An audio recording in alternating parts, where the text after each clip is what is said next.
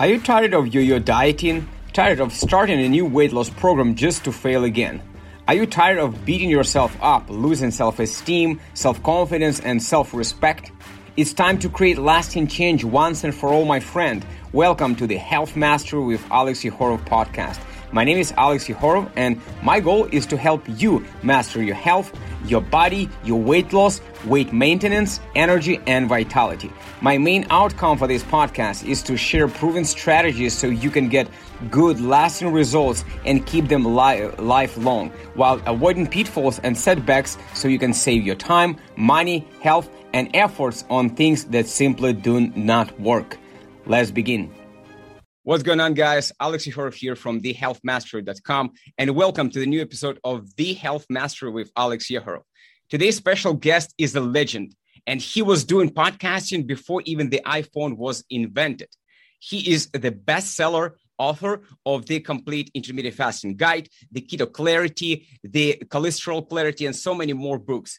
He is a host of the Living La Vida Low Carb Show. His name is Jimmy Moore, and his energy just off the charts. And just about 2 days ago, he interviewed me on his show. So I know what I'm talking about. And I'm absolutely excited to have you today, man, on my show. So how are you doing today, Jimmy? What is up, Alex? Yeah, we just did this 2 days ago. So I'm having deja vu.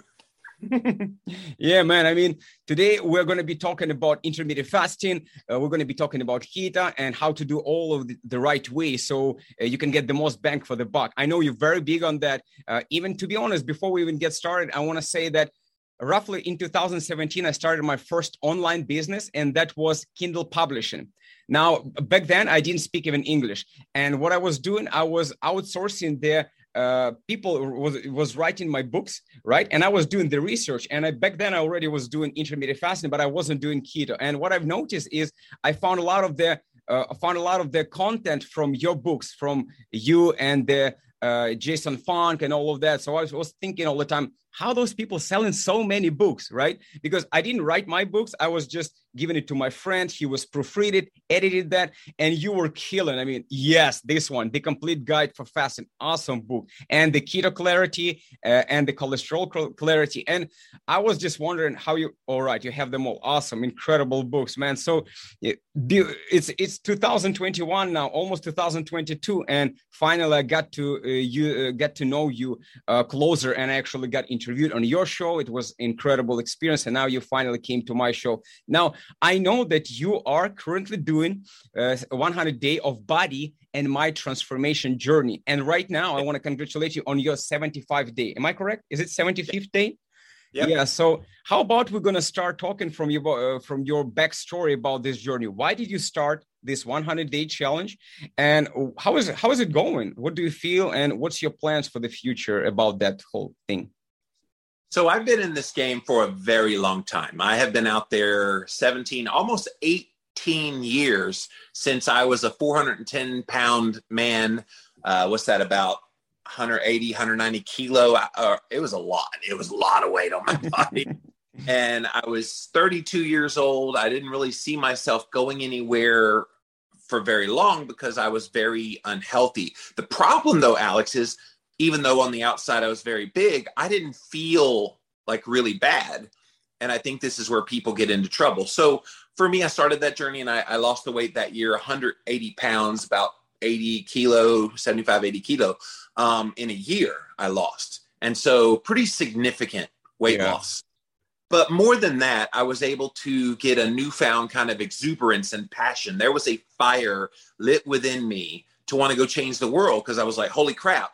Why have I never heard about this low carb diet thing before? Why did it take me reading a book by a medical doctor, Dr. Atkins, but I never heard it from any actual doctor that I had been to? And so I got passionate about it. And I've been doing this work, like I said, for the last 17 years.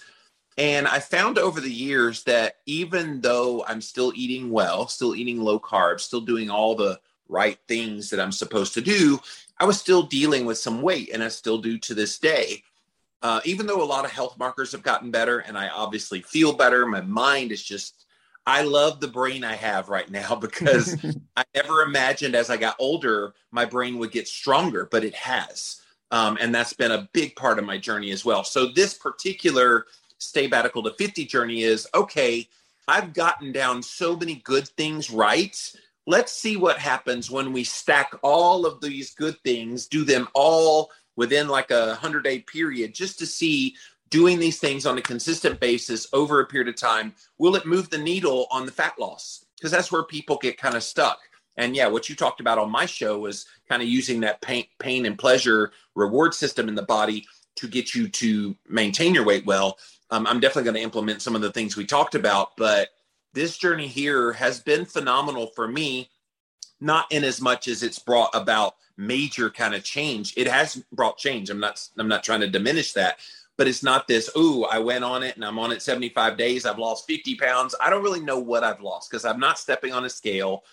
To me, it's just more subjectively, do my shirts fit better? They do. Do I feel great? I do. Is my mind clear? Do I feel like I am contributing to society with my thoughts and verbalizations? I am. And so all of those things are a win to me.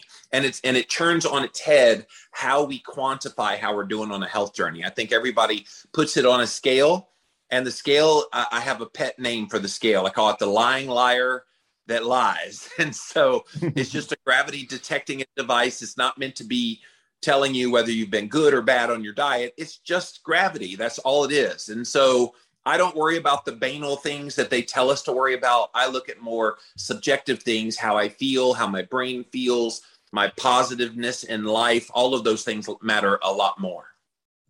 Yeah, I mean, a lot of the time people know, I notice also working with the people, and even for myself in the past, at least in the past, right now, I don't use scales. I'm always in a good shape.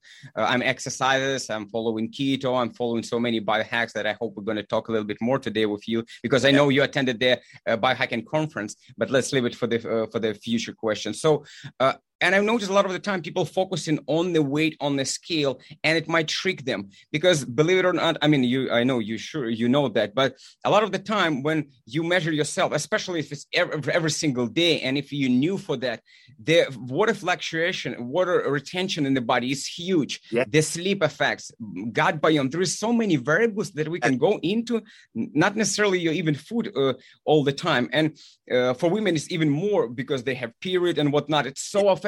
And then we want to see, we put into work, and we sure enough want to see this reward on the weight. I'm teaching people with whom I'm working, or just even myself, that weight. Yeah, I'm weighing myself and I weight people, my clients and whatnot, but don't focus on the weight. Focus on the way you feel. Is your sleep improved? Is your mood gets better? What about your skin? And then person is going to the doctor and they say, hey, you improved so many healthy markers that this, do whatever you do with that Alex guy, because this things is working. And I'm saying, yeah, if you do keto the right way, it is going to work. Not necessarily every week you're going to see the weight loss, but over a long period of time, you will burn the fat. Our goal is to actually change the proportion between fat, muscle, and the water. We don't want to lose weight. We don't want to lose water. We don't want to lose muscles, right? Because I don't care how old you are you grandma or grandpa or young boy, we all need muscles, because that's what actually metabolic active tissues, and that's what's going to burn even more fat, and that's how we look better, because you can be fat skinny, right? Nobody want to be fat skinny. So I'm very happy that you mentioned that portion where you're focusing on your mood, on the way you feel. And I know you're creating so many content, because I've been following you for a while on Instagram.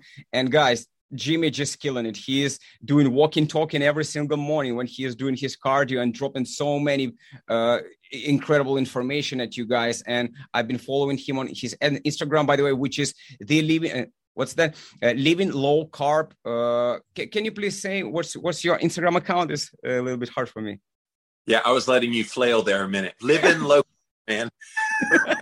Yeah.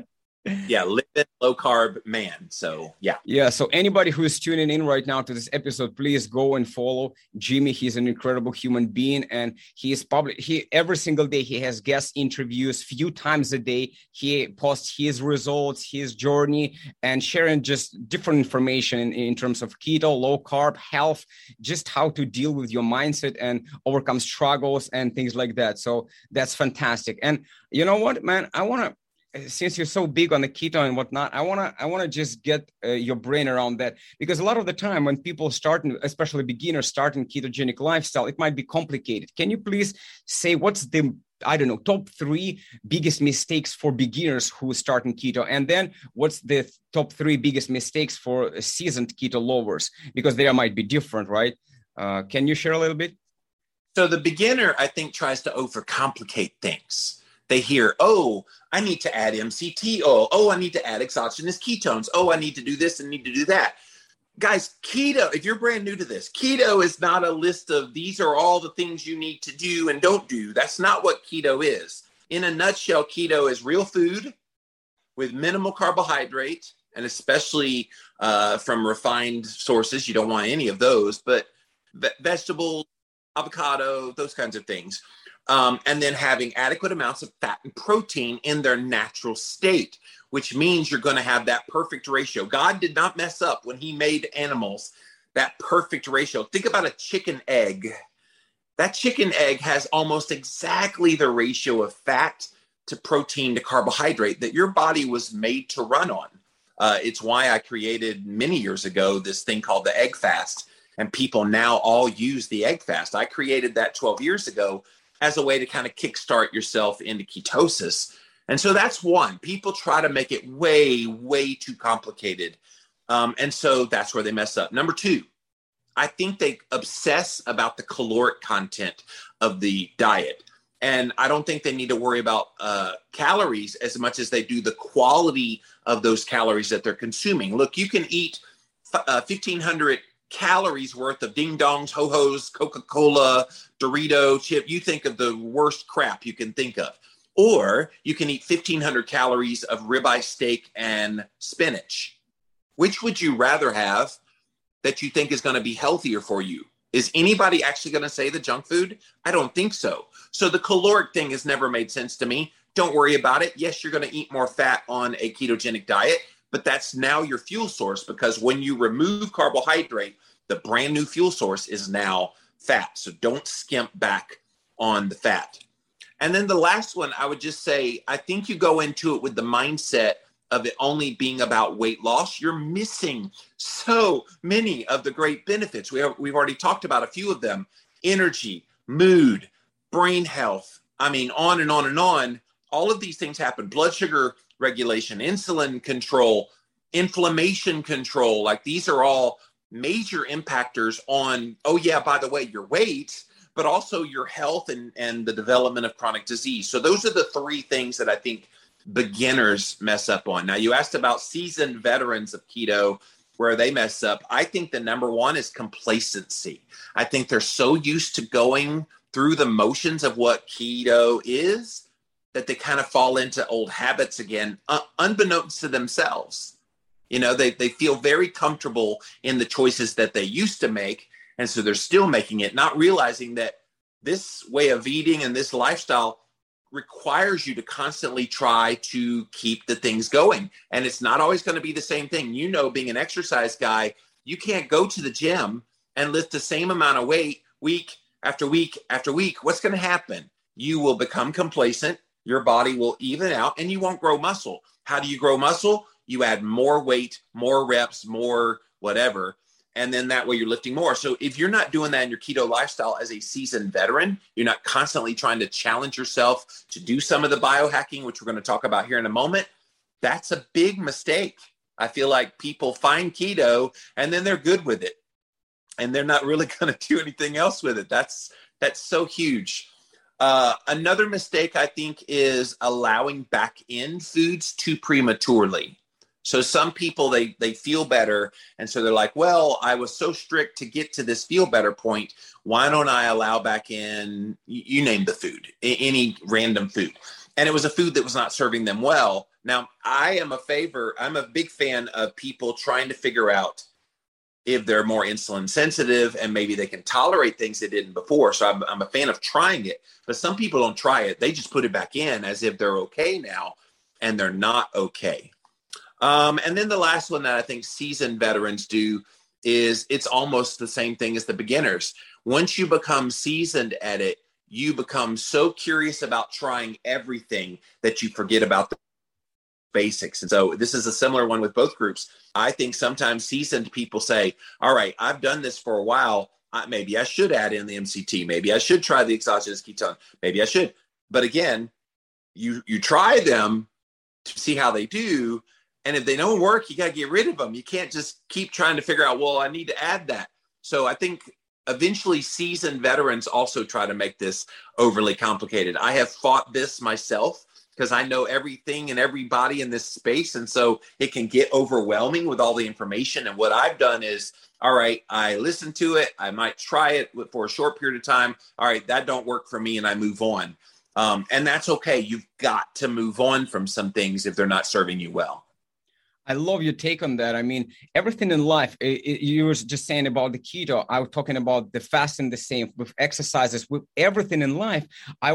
We consume so much information and it's all cool consuming. I always growing and learning, but I also trying to apply the small steps every single day. I've learned something from this guy, from that guy. I'm going to try and test on myself and see, is it actually going to improve the quality of my life in different areas, in different ways? If it doesn't serve me depends on the situation, but I can try. Depends if it's workout routine, maybe it's a 1 month. If it's this hack or that hack, I will try, especially with the keto. You cannot try it for just 2 weeks and say, hey, it's not working. First of all, Have you tried the right way? Because again, there is so many information, you might not even do even close to keto. Maybe it's low carb or something else, completely different, paleo even, people mix them sometimes. And I also a big proponent of the philosophy of testing yourself and then see what's working, what's not. So then you can eliminate what's not working and stick what's working. And then you can, of course, keep on diving a little bit deeper into that topic, learn a bit more and improve as you go. And I want to ask you, what do you think about the carb cycling on keto and cyclical keto at the same time? There was the two different things. And what do you think? Are you the proponent of always following to the T with the keto or going in or out or do the cyclical one? I think it's situational.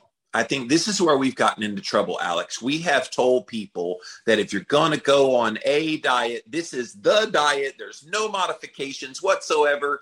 And I think that's just stupid. So just to put it bluntly, I feel like one size fits all nutrition has never worked. There is not a diet that's going to be a universal diet that everybody goes on it. Everybody should do it exactly one way and there's no modifications. That's crazy to me. So personally for Jimmy Moore, can't do the carb cycling. I can't do, the carb up days and then the low carb the other days. That's cool for the people that do that. I can't do that. And I know that about myself because I've done this for a little while.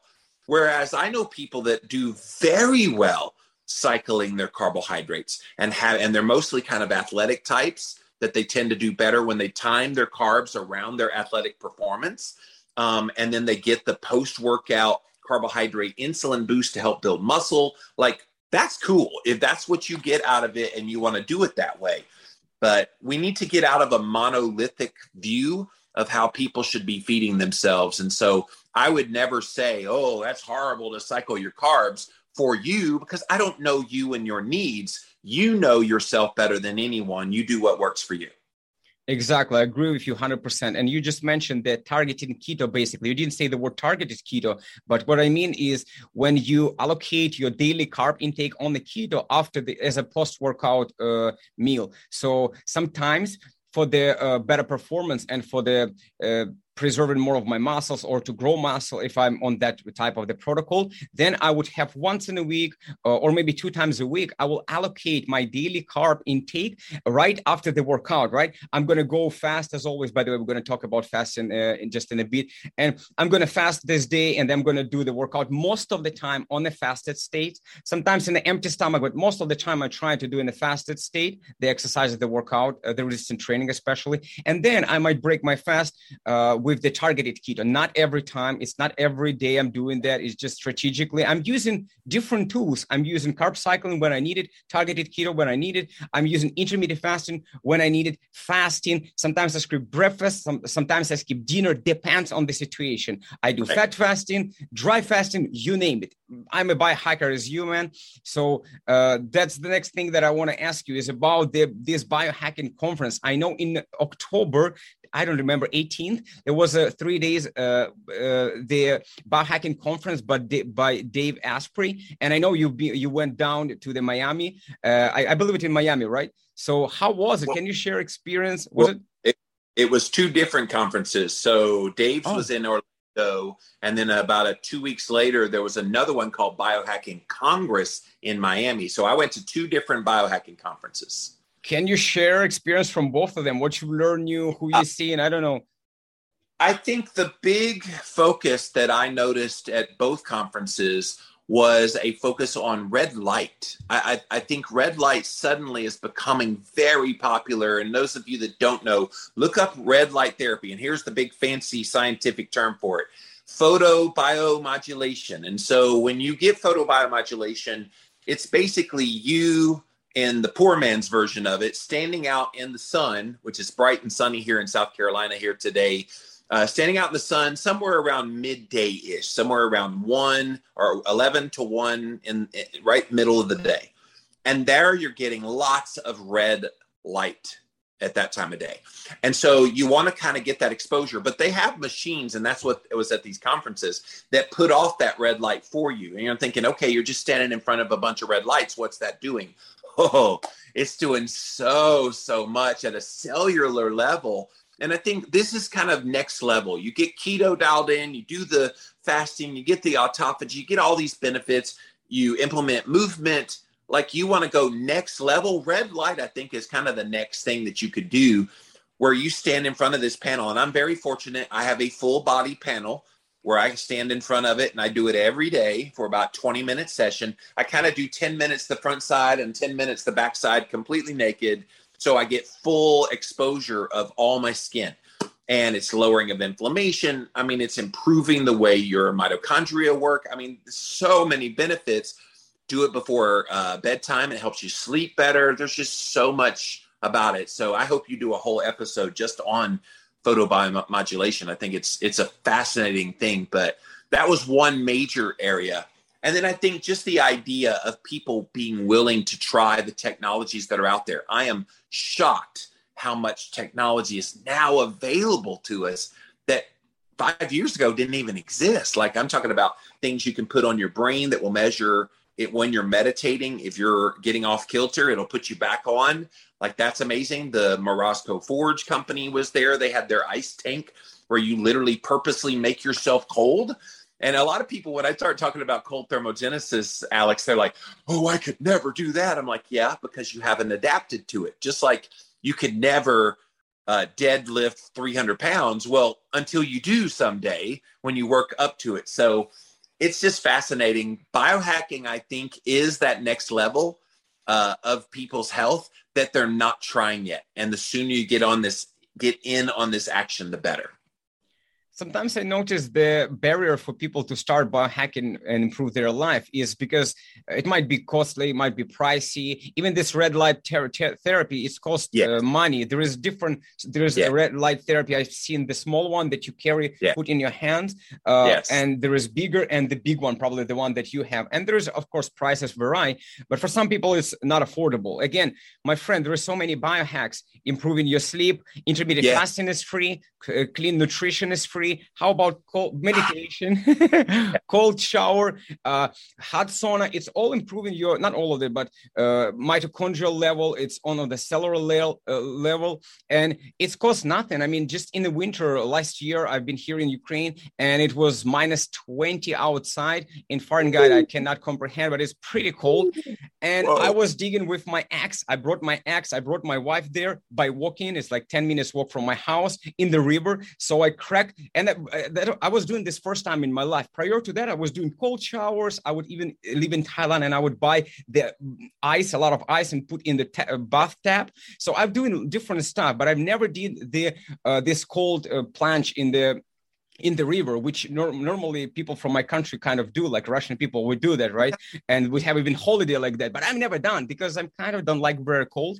I changed my mind. I started doing it a few years, maybe 5-7 years ago, the cold exposure. And last year, again, I will repeat, I did this cold plunge. That was awesome. I got myself into great level of stress because everything we do, workout, keto, intermittent fasting, that's a stress. What we're trying to do is, you heard probably that saying, what's not killing us, making us stronger, right? Yeah.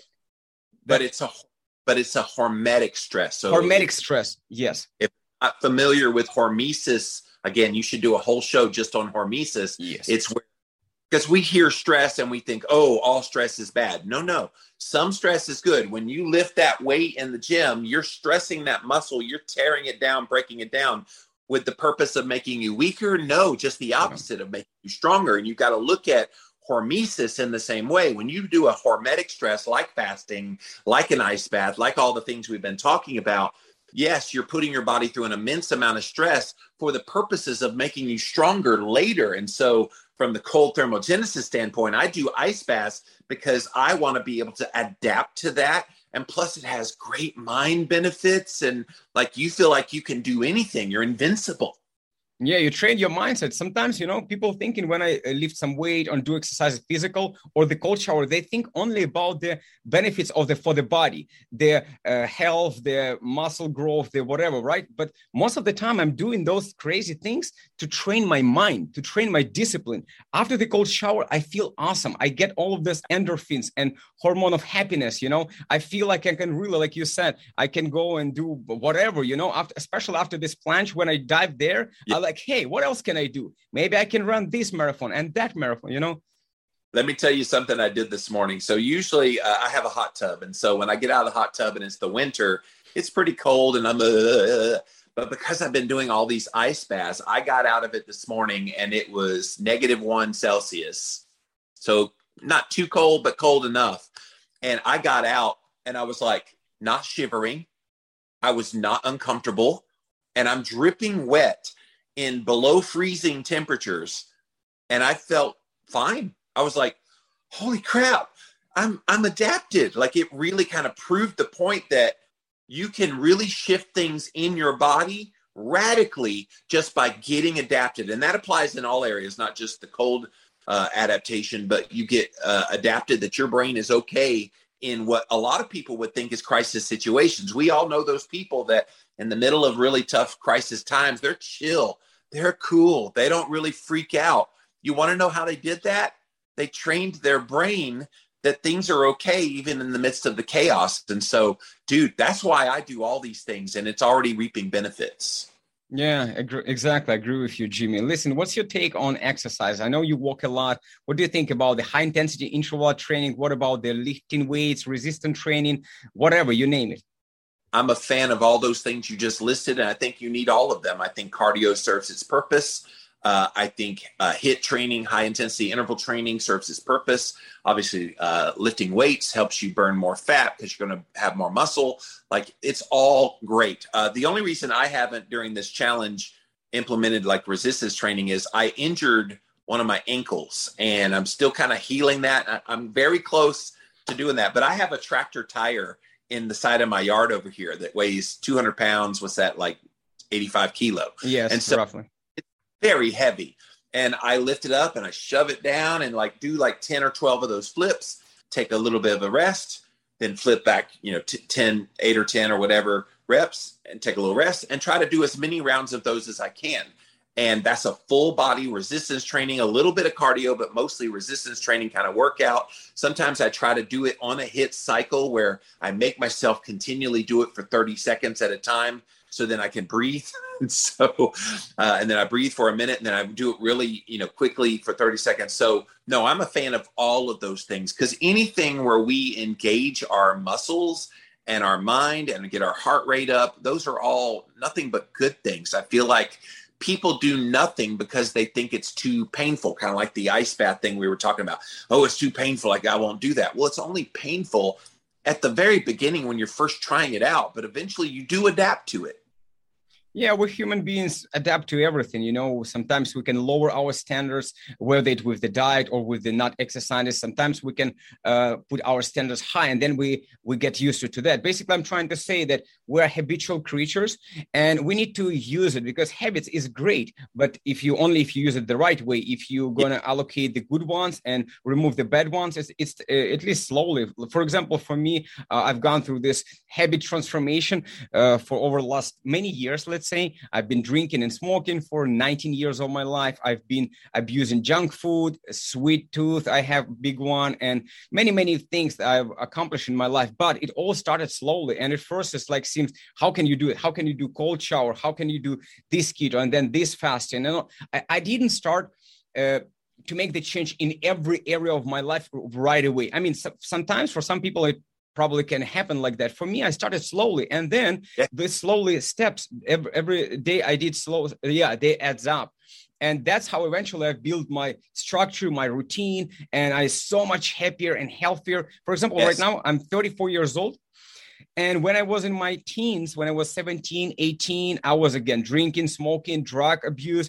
Till my 25, I didn't feel good at all. I didn't want to retire. I didn't want to go to the 60 years old because I felt so awful, very weak. I didn't want to wake up each morning. Life didn't make any sense. So I'm trying to say that that was awful time in my life. But then I started shifting slowly, fix nutrition, a little bit this and that. And those things are adds up. So guys, for everybody who's tuning right now and listening our conversation with Jimmy, please don't just listen. Try to apply. Not everything at once. You've heard so many tips, so many biohacks, so many do this, do that. Start from the basics, as Jimmy mentioned many times. Regardless what you're doing, exercises, start from the basics.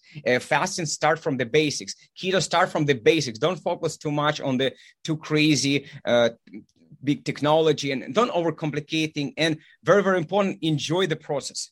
Learn how to enjoy the cold shower, learn how to enjoy the workout, how to reward yourself after the workout or after the shower, or just learn how to utilize this pain and pleasure at your own advantage. And I believe you're going to make it, guys. So I want to ask a little bit question again, a little bit get back to the food, because there's something that I was thinking a lot and I was talking a lot, and I understand the quality of the fat is crucial. Doesn't matter you're doing keto or no. The fat doesn't equal. Same with the protein. You have one kind of protein, you have another one, more inflammatory, less inflammatory. But I want to talk about the fat in this case. I'm very big on gut biome, taking care and doing keto and the right way. So I eat a lot of the I eat nuts, seeds, and I eat a lot of flax seeds, chia seeds, things like that, sunflower seeds, pumpkin seeds, sesame seeds.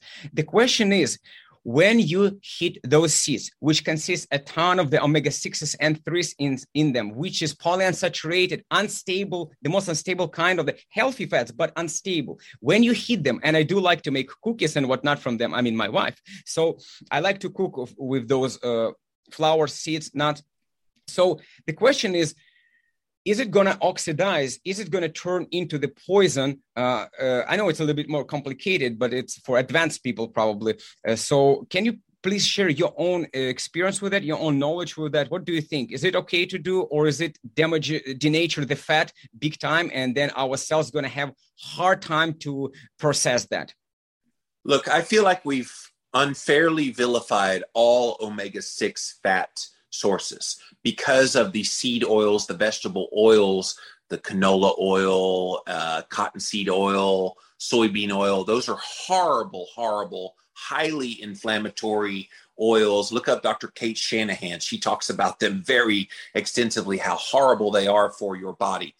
I think that's a different set of omega-6. All those ones that you mentioned, Alex, I feel like omega-6 in that context is great, because remember, omega-3s and omega-9s and omega-6s, well, these are all essential fatty acids, meaning your body can't make them, so you still need them. So I think in our rush to judge omega-6 because of the vegetable oil, seed oils, we forget, oh yeah, we do need some healthy ones. And so I think the ones you identified are wonderful. And if your purpose is to your gut microbiome from the fibers and things that are in it as well, I think that is a brilliant strategy. And it means you're taking a totality approach in your diet, not just saying, well, I'm going to just eat this and not eat. No, I think it's smart to add in fermented vegetables. It's smart to add in targeted things for specific reasons why you're doing it. I think all those foods you're eating too have a lot of good, healthy fats that help with brain health too. So, dude, there's no downside to it. I mean, I'm happy that you mentioned that it's about the proportion. We all need those omega-6s and omega-3s. Nowadays, almost everybody pushes the agenda that omega-6s, all of them are bad. We need to eliminate them. In the Western diet, American diet, we have 20 to 50 times more them than omega-3s. And I got it. For people who doing just Western diet, totally. But for me, doing clean keto, I eliminate those cruddy oils that you mentioned a long time ago. And I understand that when it comes to those omega-6, omega-3 is the perfect ratio. It's supposed to be the ratio. It's if you do omega-3 dominance, it's actually going to harm your cell as much as you overdo omega-6s. It's supposed to be some ratio, 1:2, 1:4, meaning 4 of omega-3s to 1 of omega-6s. Oh, sorry, vice versa. Yeah, actually, I messed it up a little bit, but you got the point. So my question actually was, I already know that the foods that I eat are great. I was asking you, Jimmy, that should I consume those foods, those seeds and nuts raw? I will rephrase raw, or I can heat them, because with the heat, we denature and oxidize those beautiful fats I'm talking about. You're right. So yes, no, don't heat them.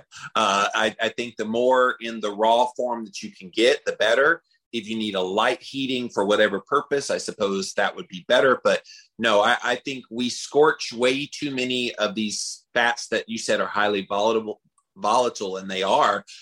No, don't do that, because it does oxidize. So people that don't have an imagery of what oxidize means, think about like your bicycle, and the chain on your bicycle gets rusty. That's oxidation. That's rusting. So think about that happening in your body. You eat these rustified fats, these oxidized fats, that's going to rust the insides of your body and cause damage, because eventually that chain on your bicycle will disintegrate and fall off. And that's what happens inside your body. So yeah, you're right. Sorry, I misunderstood the question. Great.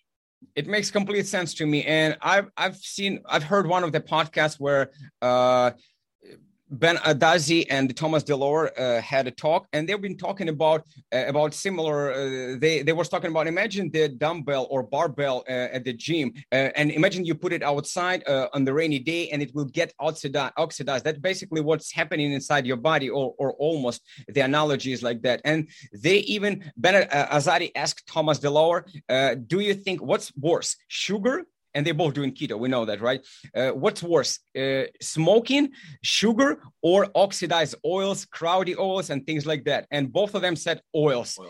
They will make even more damage to our body than sugar, than smoking. It doesn't mean that I'm promoting those things, actually. In fact, no. I'm just saying that we overlooked that thing. And we long time ago, we started like 30 years ago, 50 years ago, when some crazy study shows up and said, hey, fat is bad. All of the fat is bad. We need to remove the fat. We need to start plugging only sugar here and there. And so the more we evolve as a human species, the more we see the separation that not every protein is the same, created the same way. Not every carb is created the same way. We have resistant carbs. We have beautiful soluble fiber, again, coming from those seeds and nuts that's very beneficial for our gut biome. And we see the same with the fat. We have fat that support our health, that our body cannot live without this fat.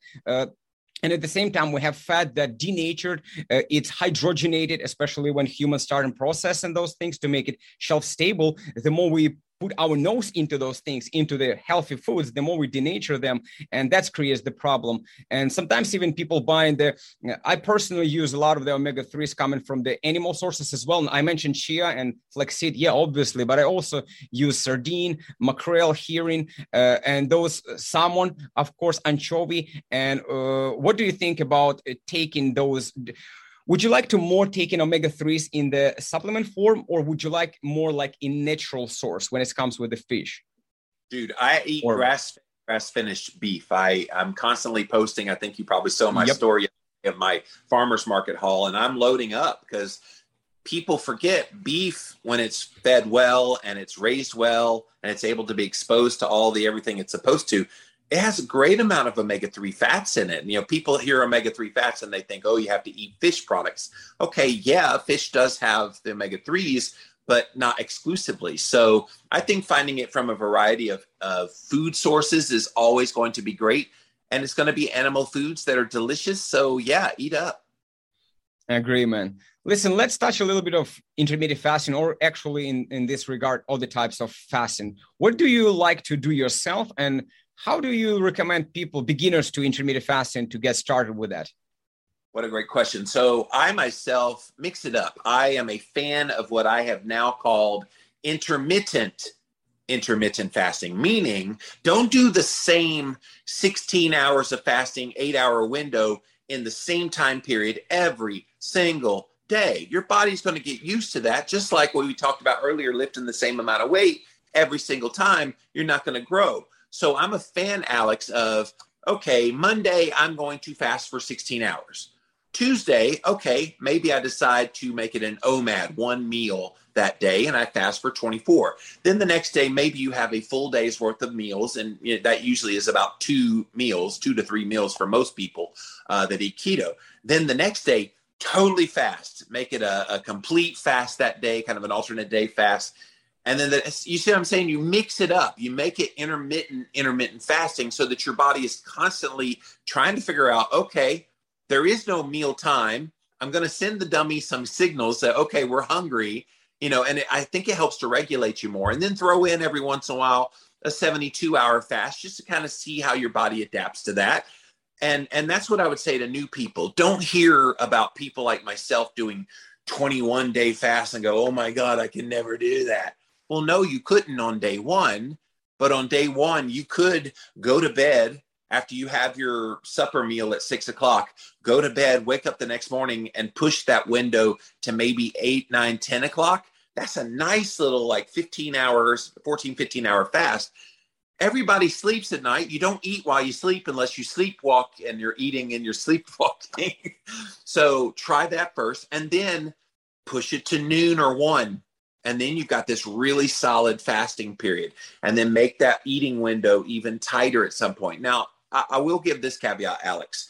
I don't think everyone needs to fast. I think a lot of people could benefit from it.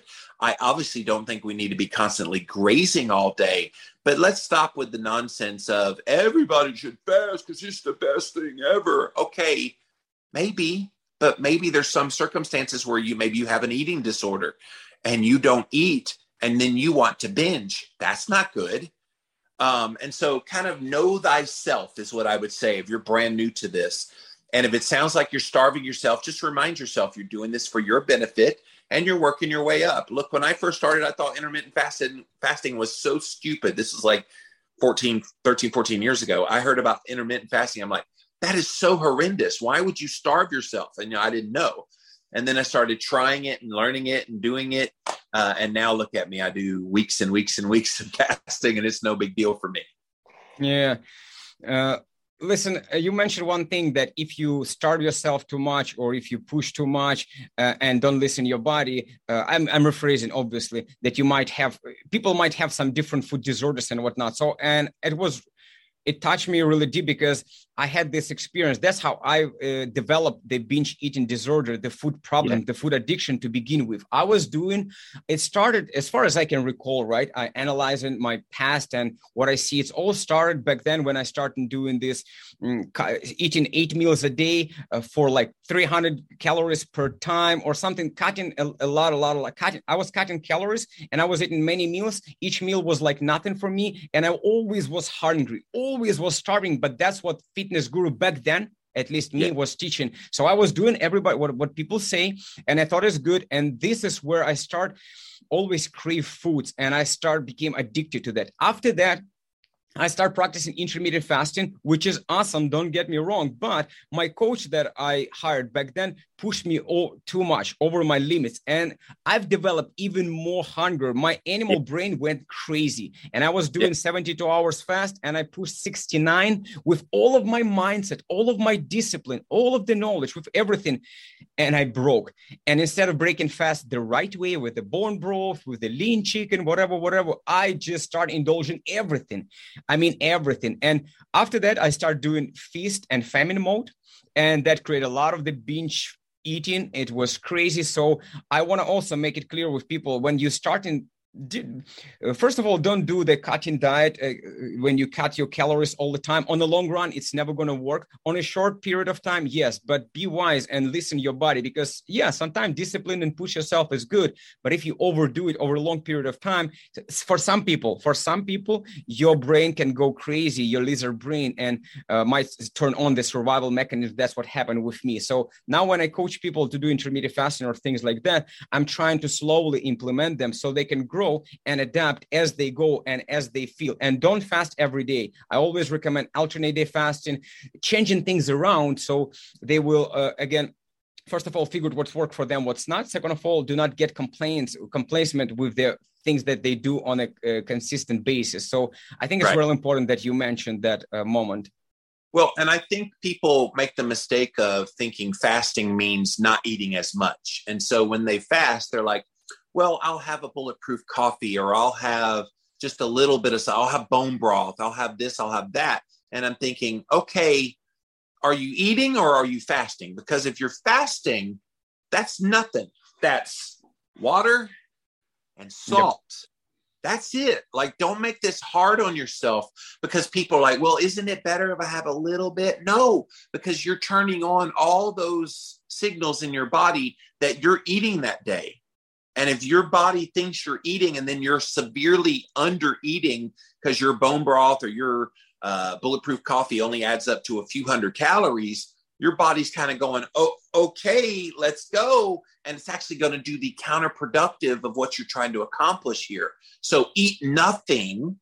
And in fact, in our book, The Complete Guide to Fasting, Dr. Fung and I talked about this. Eating nothing actually boosts your metabolism by 12%. Whereas if you have anything beyond just a couple hundred calories, you're actually making yourself hungrier. You're making yourself more susceptible to needing your body to adapt to you thinking you're eating and then you're not eating enough. So it's horrible what people do to themselves. And so when you're fasting, fast. When you're eating, make sure you eat enough as well. That's the other thing. When people go back to eating on the day that they're feasting, they're not eating enough calories because I want to get the benefits of the fasting, so I don't want to eat too much. Well, that's where you get into trouble. Now, again, like you said, don't binge, don't overeat, but eat appropriate amounts of food so that when you do fast, it's easier to do it. Yeah, exactly, Jimmy. Listen, what's your top three? What's your formula for success? I'm not talking about weight loss necessarily or health, in success in life. What's your top three tips, top three hacks that you use for your life to succeed in any area of life? I would say let your mind go to what success is before you even start the journey to success. Look, I envisioned, this was in the late 2000s, I'm going to write books and I'm going to educate people. I envisioned that in like 2007, 8. And then 8, 9 years later, I have 3 international best-selling books. Like, you have to see where you're going so you know where you're going. And this is where people make the mistake, Alex. They try to start on a journey and thinking the journey itself will be what leads them to success. You have to envision it. You have to see into the future and even go like 4 or 5 steps forward of, okay, if I do this and then this will happen and then this and this and this, and be confident in who you are and what you're capable of, and be reasonable. Don't see yourself in an idealistic situation. But I knew how to write. I knew how to communicate ideas, and I was learning from all these doctors with my podcast. I knew something special was going to happen with that, and I kind of put it out there. And so that would be one. Just see ahead before things happen.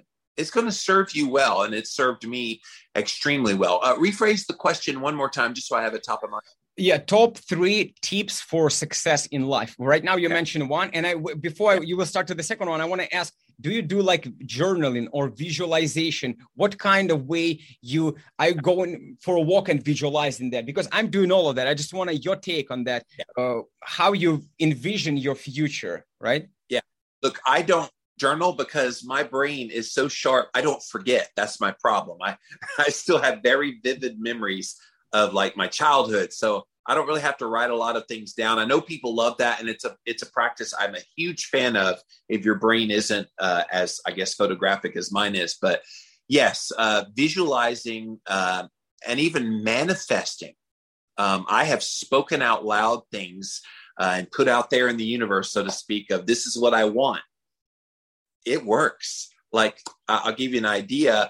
There was a few weeks ago, I wrote this post on Instagram and all over social media about the future girl that'll be in my life. I type in a letter to her, and I just met her, I think, maybe. So we'll see. But you have to manifest those things and see how those things work out. And it's beautiful when you do that, because if you don't and you lament, oh, nothing ever happens for me. Well, yeah, because you're not putting your thoughts and you're not putting that energy towards that. So the second one I'd go with, you got to work your ass off. Like, I think people think life is supposed to just happen for them just because they exist. Sorry, we all exist. We all breathe the same air. What sets somebody apart that's successful from those who are not successful is they're willing to put in the work. And you mentioned earlier, I'm the host of the Live and La Vida Low Carb Show, but I have 2 other podcasts. I do One Step Deeper podcast. I have one called Real Talk. I do those walk and talks. I am killing myself, putting in the work, trying to be the best at what I do. And because of that, because of my willingness to put in the work, guess what? It becomes a self-fulfilling prophecy that when you work hard, you will see success. Won't always be right away. Look, I started 2005, I started blogging. 2006, I started podcasting. I didn't make a living of success writing books and things until 2015 was the first time I saw a check that I went, okay, wow. 10 years. Almost years. Now, it won't take people that long. I don't want to discourage anybody from starting. But from where I was to the time I got some success that I went, wow, things are moving with this. It was 10 years. And it could be 3 years for you. It could be 5 years from you. But if you put in the hard work, it will pay off with success in the end. You want to have any comments on that before I go to the third one? I want to say that I completely agree on this one, and I can relate to that as well. I've started my businesses a long time ago, and I even sometimes, it might discourage people when you hear somebody, hey, got successful in 1 year or in 1 day, and then I imagine myself, hey, I spent 5 years building those businesses and nothing works. So I want people to understand that we're all different. We come from the different from the different cultures, different countries, different backgrounds, and don't look at others, don't judge yourself by looking at others. Yes, look what's possible for others, but you need to compete with your own self. Look to see how you're growing on a day-to-day basis. One step at a time, improve yourself, and whether the business or any other goal when you're trying to achieve success in life, that just focusing on improving yourself little by little. And of course, find the mentor or somebody who has already the game plan, so you can tap into that and shortcut, so to speak, their experience. For example, right now you're tuning to us, to the Jimmy, to me, because we share an experience how to get healthier, how to lose weight, how to do keto, intermittent fasting. So you're kind of shortcutting that. And I really like that you said. So number one, visualize your success, visualize your goals, and live it, feel it. You absolutely have to feel it. You cannot just, you know what? I don't really like the word visualization because people think it's just visualize, just like picture. I like the word mental rehearsal. Manifestation, you can say, but mental rehearsal, that Joe Dispenza used this word. Mental rehearsal is basically you rehearse your future as it already happened. Yes. You see it Visualize that you feel it, you touch it, you smell it. You're literally in the present moment of this experience, whatever the case might be, whatever the goal might be. And you're trying to connect to that and really feel. And that's number one of your secret for the success in life. Number two is definitely work your ass off. Arnold Schwarzenegger said that. Jimmy Moore said that. I'm saying that. Everybody's saying that. You need to work smart, but you still need to work your butt off. And I don't remember the quote. Tony Robbins said that we got rewarded for little things that we do when people don't see us, something like that. When you're working out at home, nobody sees it. When you practice that diet, when you're doing this and that, people don't see that, but you will get rewarded for your work later when people already will find out about you. So little steps every single day, work your butt off, thrive to your vision. And tip number three for success. Is 2 C's. It's confidence and consistency. And I see this over and over and over again. People come to me and go, Jimmy, how are you so successful? You put out all this content. You just keep going and going. I'm like, because I keep going and going. And because I know my stuff and I'm not timid. I feel like, Alex, so many people, they have the want to, but they don't believe in themselves enough. So that's where that confidence comes into play. Know your stuff. Like when I invite people on my show, I am always kind of tapping into, I know what you have to offer. And I see it in them before they do sometimes. And they're, oh, I'm not qualified. And I'm just like, what is that? Like, be confident in what you know. I had a medical doctor on the other day that was that way. She talked about stem cell therapy and she was kind of freaking out. Oh, I don't want to mess up. And I'm like, just be who you are. I'm asking you on my show because I think you're amazing and you've got great content, but you got to be confident in able to promote it. And then the consistency, because I've seen this happen so many times in the 17 years I've been online. People get all gung-ho. They have the confidence. They get out there. They do 1, 2, 3, 4, 5, 6 episodes of a podcast and then gone.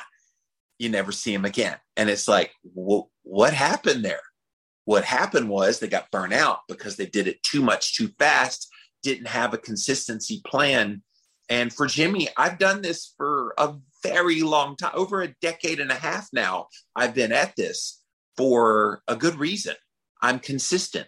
I feel that obligation to my followers to give them quality content. That's the other thing my mom's like. My mom always says, I don't know how you come up with all these ideas to talk about. I would be so bored in a week. I'm like, Mama, that's the difference between you and me because I'm not bored. I keep it interesting and I stay engaged, and the passion. This is the kind of a bonus number 4 tip. Have that from within, guys, so that it oozes. You commented how you like watching my walk and talks because you can feel the confidence, the passion that I exude doing that. And I love it. And I don't prepare. Yes. I live and breathe all of this, Alex, so that it just exudes from me. I don't have to work at this. Being on your show today, I didn't prepare anything. In fact, I told you, don't tell me what you're going to ask me about. Let's just have a conversation because I know it'll be amazing, and it has been. Yeah, and I think you mentioned a really good thing about you said confidence and discipline, but a lot of the time people would push for, again, like you said, for 1 year or 2 years doing podcasts, and they don't see results. They don't see money coming up or subscribers or viewers or listeners. They don't see it's growing. And you actually already answered my question before I asked that, because I wanted to ask, how did you keep pushing for 10 years without giving up with your blogging? You already answered. You said, because I love it, because I envisioned that. I love it. I'm passionate about it. So I was doing it for free. I'm ready to do it for free. Basically, you didn't say that. I'm rephrasing. That's pretty much what I did. And for a while, I didn't even start with the intention of money. And I think this is where I think people get into trouble, Alex. They go into being an online influencer, a podcast or whatever, with the hopes of it becoming monetary. No, I think that is so wrong. Can you make money? Obviously, I have. But I feel like if that's your motivation, you're going to burn out That was me. That was me. Yes. I can say, and actually that's why I changed my my niche, the things that I'm sharing right now, because not a lot of people know. I've started first of the time. I started with the YouTube and a podcast show talking about how to run Facebook paid ads for real estate, how to generate leads for real estate. I'm not into real estate. I hate running paid ads. And I was teaching that to people. It took quite few months, then I burned out. And I was doing that purely for money because I had my agency and I wanted to scale it. And I was doing that for money. It wasn't successful. I was hated the job. I was hated what I was doing. And I was sitting with my mom and my wife and said, I don't know what to do. I'm learning. I've been for 10 years learning. I don't have time for this real estate and for this paid ads and all of those things, teaching them. I don't like it. I don't have time. Every day I'm learning biohacking. I'm learning how to lose weight, how to build muscle, how to get healthy, how to eat properly for myself. And it takes a lot of time every day. So I don't have time for this. And then I decided for this business, so to speak. So I decided, hey, what if I'm going to share what I'm learning from all these 10 years of healthy lifestyle and all of that? Why? So I did this change for myself. Instead of focusing on the monetizing YouTube and podcast or whatever the case might be for you, my friend who is tuning in right now, I completely stopped doing what I hated.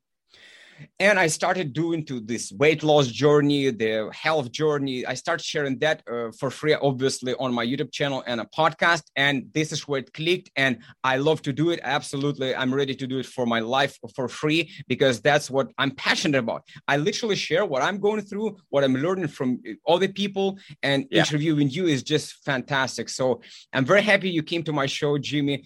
So grateful for this experience. Thank you so much. Can you please say where people can find more about you? Yeah, I'm pretty easy to find. I have a website, Living La Vida Low Carb is the name of the website. LLVLC.com stands for Living La Vida Low Carb. Makes it real easy to find all my podcasts. I have all my Staybatical videos are there. Pretty much anything about me you want to find is there. I am Instagram. I'm at Living Low Carb Man on Instagram, Twitter, Facebook, everywhere. And I have 9 books. I'm writing on my 10th book now, which will be my very first mindset book. It's coming out early 2022 called One Step Deeper Journal, writing it with my best friend, Brittany. And so look forward to getting that out there. But yeah, dude, I loved having you on my show, but you are a great interviewer. Thank you for this. Man, maybe we can do part 2. And someday, maybe next year or whatever, part 2. I would love to have you a second time on the show. I have so many questions to follow-up questions and whatnot, and it's always happy to connect with you. So can you give the last advice, maybe last piece of advice for our audience, and we're going to wrap it up? What do you want advice on? Whatever, like literally, it can be health, it can be mindset, it can be anything. Wherever you are in your life right now, just do the dreams of your heart. I feel like, Alex, so many people go through their lives complacent and they're just miserable. And they're like, oh, nothing good ever happens to me. And they kind of live in this kind of mundaneness of their life, not realizing there's all these things that they could explore out here that could make their lives so much better, but they like the comfort of staying right here. Get out of your comfort zone, move to those things that are your dreams, shoot for the stars, and you're going to get close to hitting something that's your dream, I promise. And I feel like we don't need to just let life come to us, because we're not meant to have life live us. We're meant to live life. And we need to get out there and start living our lives. I do, you do, and now we want all of you guys to.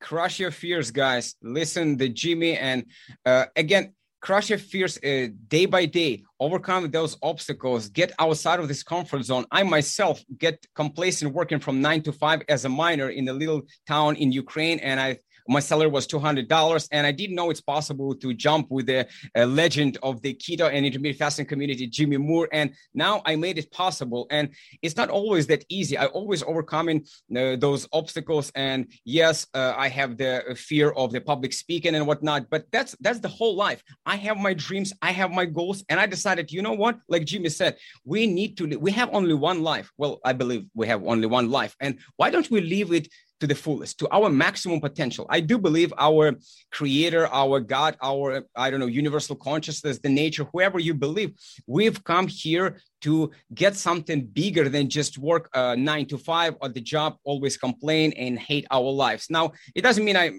advise everybody right now quit their jobs. All I'm just saying, hey, you came here with specific reason, and I know you can be unleashed. And that's a part of my journey. That's a part of the Jimmy's journey, is to bring our best knowledge, our best advice, and hopefully unlock your inner potential, my friend. So thank you so much, Jimmy, again, for coming to the show. I'm looking forward to number 2 at your show and vice versa. And I see you in the next one. Bye-bye.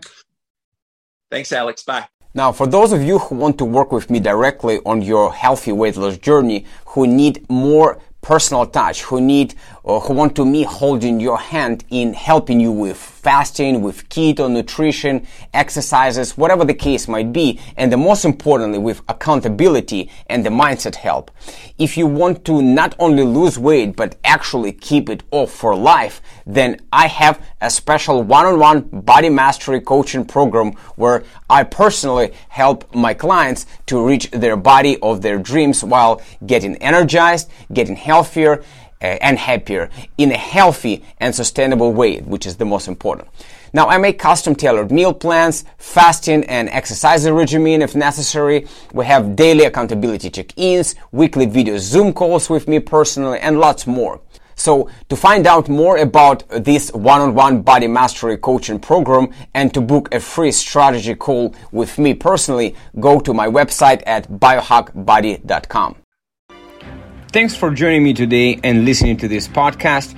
If you enjoyed this episode or received any value, then I'd love you to leave an honest review on iTunes. It does help a little bit to spread my word out so this podcast can reach more people, so we can help as many people as we possibly can to master their health and improve lives for the good. And don't forget to subscribe to the Health Mastery Podcast with Alex Yehorov for future episodes. I see you there.